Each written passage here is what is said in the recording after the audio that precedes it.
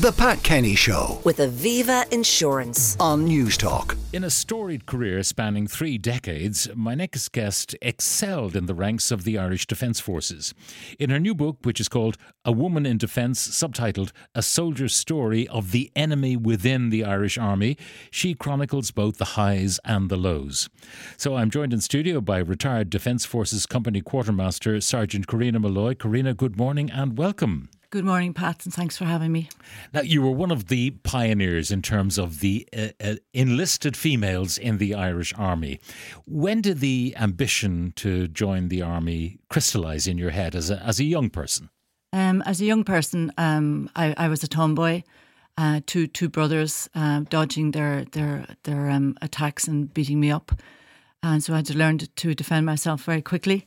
And I was brought up watching, my father was an avid John Wayne fan, and so westerns and war movies. I just grew up with all of them. And then I guess when I realised when my brother joined the Irish Army, and only then did I realise that I had such a family history in different armies. My grandfather served one grandfather served in the Irish Army, the other grandfather served in the British Army during the Second World War. He served in Burma. And then I discovered that my dad's brother was an officer in the Royal Navy. Then I discovered that, you have a cousin in the British Army that served 3 tours in Northern Ireland. So I was, okay. So the Army was sort of in our DNA and the blood. Now, at one point, not alone did you flirt with the idea, but you took practical steps to join the British forces. But you didn't, and there's a very good reason why you did not. Yes. It was an eye-opening reason. I went full on to join the British Army because at that stage there wasn't even a rumour or a hint that the Irish Department of Defence was going to enlist females.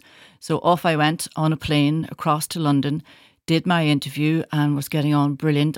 My grandfather was in the British Army. I have an uncle in the British Army. Great, brilliant.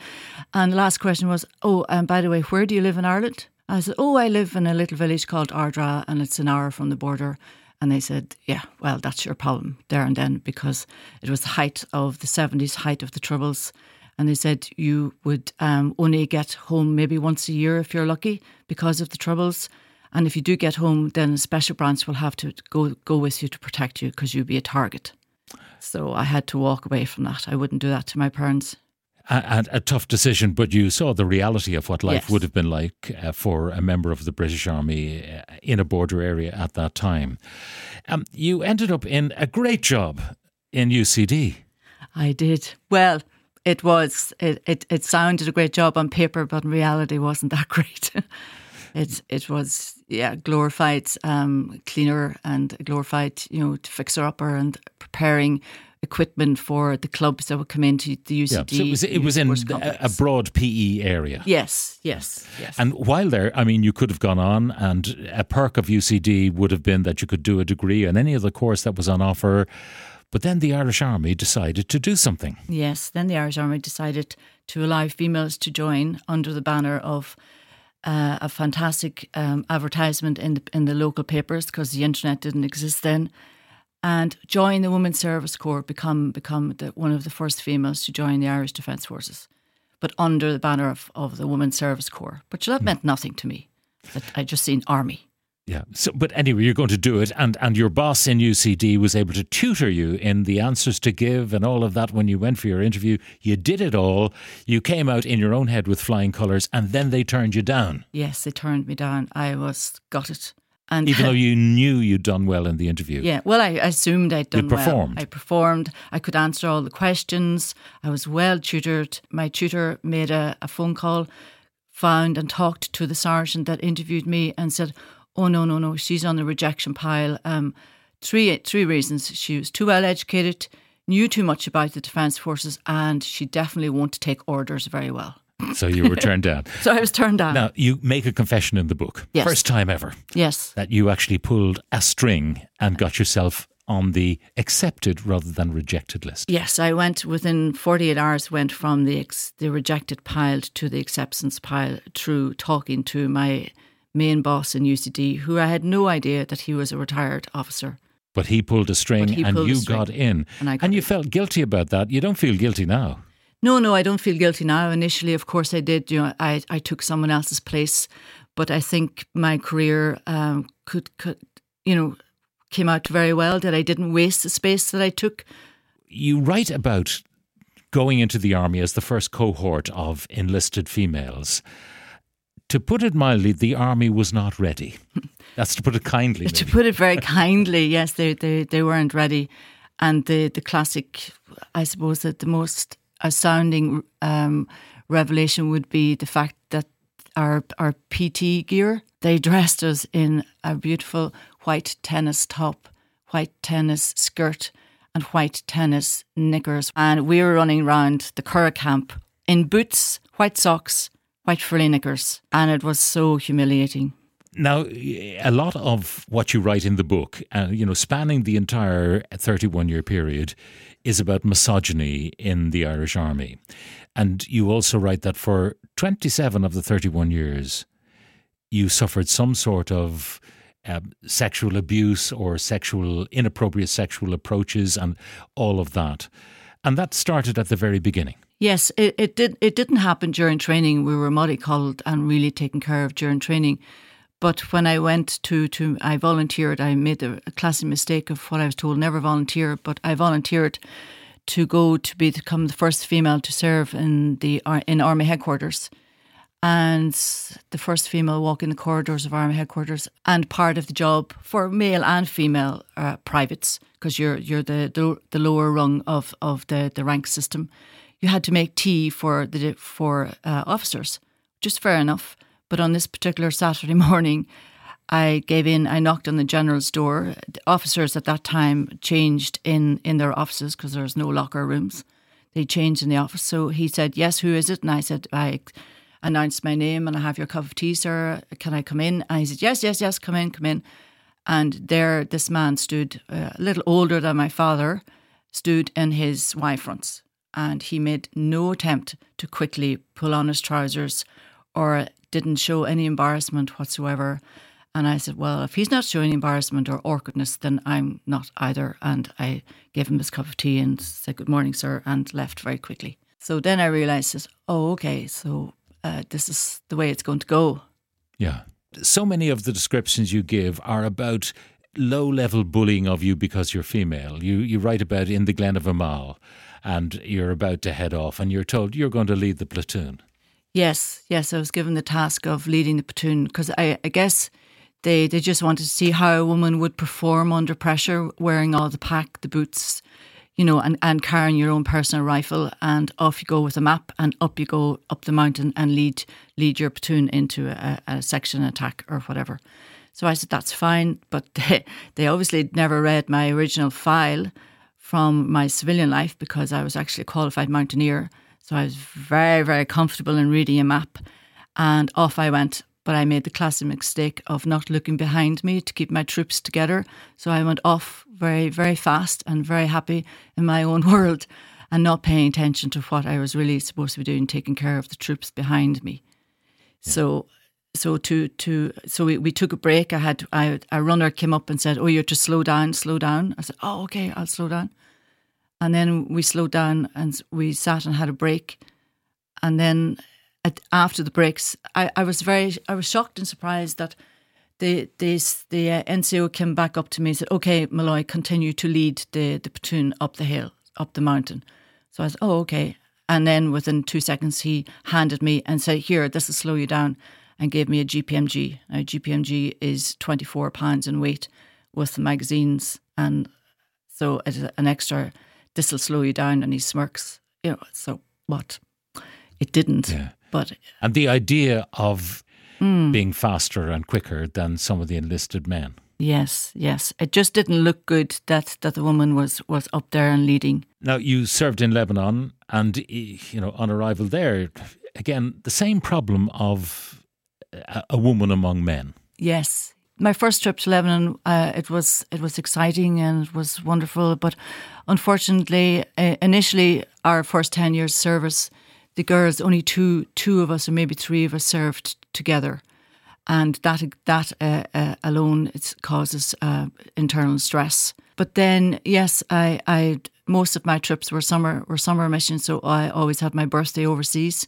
So in this particular instance, I had my birthday, but I wasn't actually there for my work colleagues to give me my lovely present. So when I came back off leave, I was brought in to a room. Oh, come on in after work and come up and we'll have a few drinks to celebrate your birthday.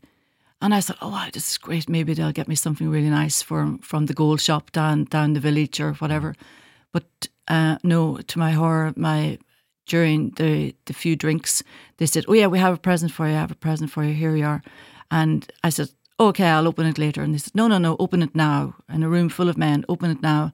So I opened it and it was a pair of frilly knickers and very, very saucy knickers. And in the most intimate area of the knickers was written and signed by my boss saying, oh, I wish I was here. Now, this continued a pattern, I suppose. You write about one of your instructors, a serious sexual assault being perpetrated by one of the instructors, and he boasted about the assault in the NCO's mess. He said the perpetrator, he said, I gave Molloy a good groping in the pool this morning. And then you reported that. Yeah. And the response? And the response was, at that time, I had a lovely boyfriend. And this was before texting and internet, no mobile phones. So I had met my boyfriend at lunchtime, explained what had happened, then went back to class, got in to report the incident and was told, okay, if you decide, Molloy, to take this further, we will have your boyfriend charged with assault because he has just assaulted this NCO. I didn't know. So this is a complete fiction. Yeah, so I didn't know whether it was true or not.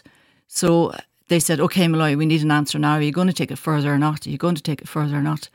So I said, well, I'm not allowing my then boyfriend, to get charged with assault.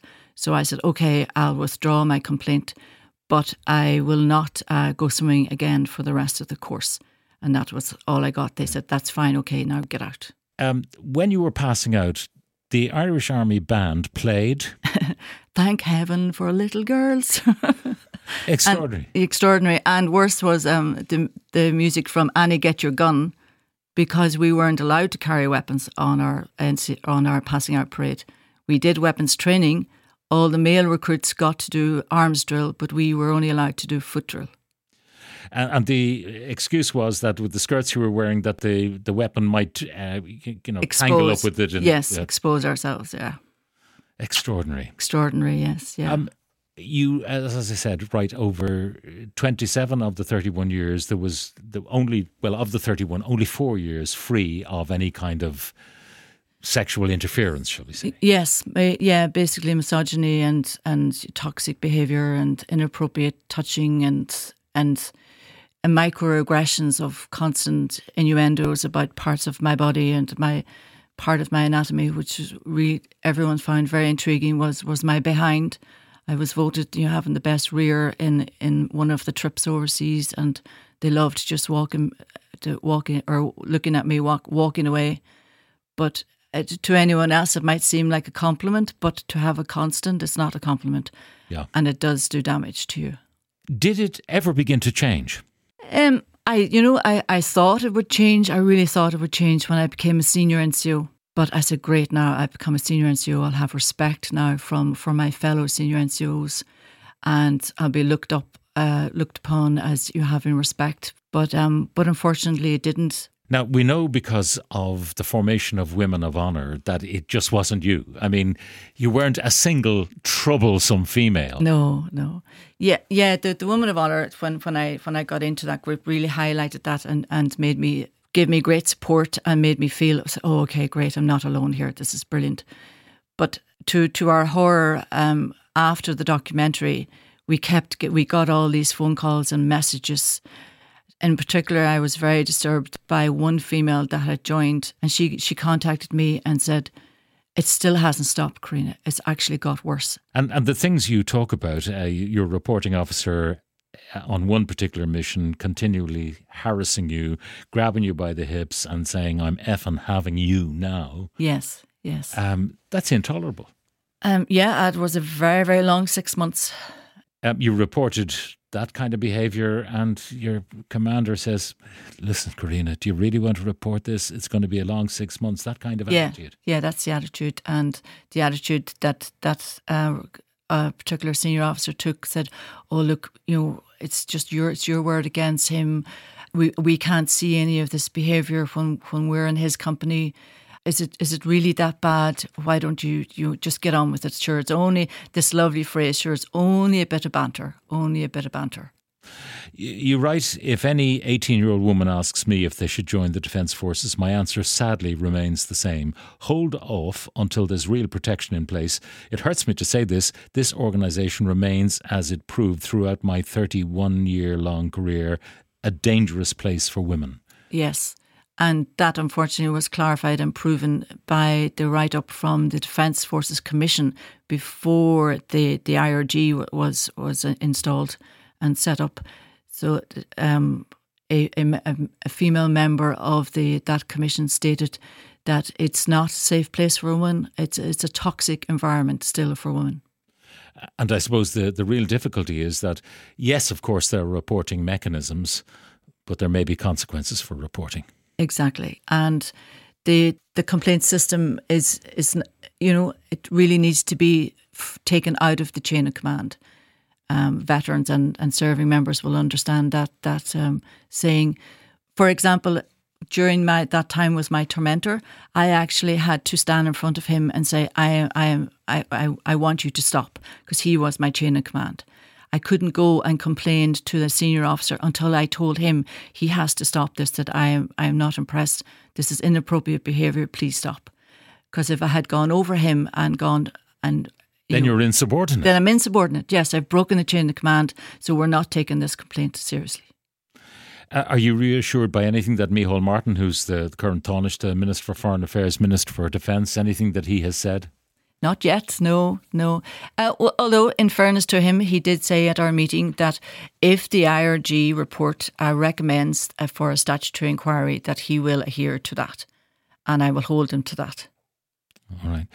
Reaction generally to your book so far from former colleagues? I don't know how many people will have had access to read it. Yeah, only a few of my former colleagues are reading it at the moment. It's slowly taken off now, but so far it's all been very positive there, because they're delighted that one person rang and said, oh, you've just brought me down memory lane and this is brilliant and it's such a great story. It really needed to be put into print. Yeah. There are all sorts of things in it, and anomalous things you face, like no uniforms that fit women, yes. No boots that fit women. The yes. kit wasn't designed. I presume all of that at least has been ironed out. Yes, all of that has been ironed out, which is great to see those advancements, yes. You give credit to Tom Clonan for the work that he did and the odium that he faced when he had written his thesis about women in the Defence Forces. And I suppose credit to your co-writer, Catherine Rogers. Yes, absolutely. Brilliant writer. Yeah, it makes for a hugely exciting read. It really is a brilliant book. Karina, thank you very much for joining us. The book is called A Woman in Defence, and it is subtitled A Soldier's Story of the Enemy Within the Irish Army. It's available in all good bookstores now. It's published by Hachette. Karina, thank you very much. Thank you, Pat, for having me. And if you've been affected by anything you heard in that conversation, you can contact the National 24-Hour Rape Crisis Helpline on 1-800 77 8888. The Pat Kenny Show. With Aviva Insurance. Weekdays at 9 a.m. on News Talk.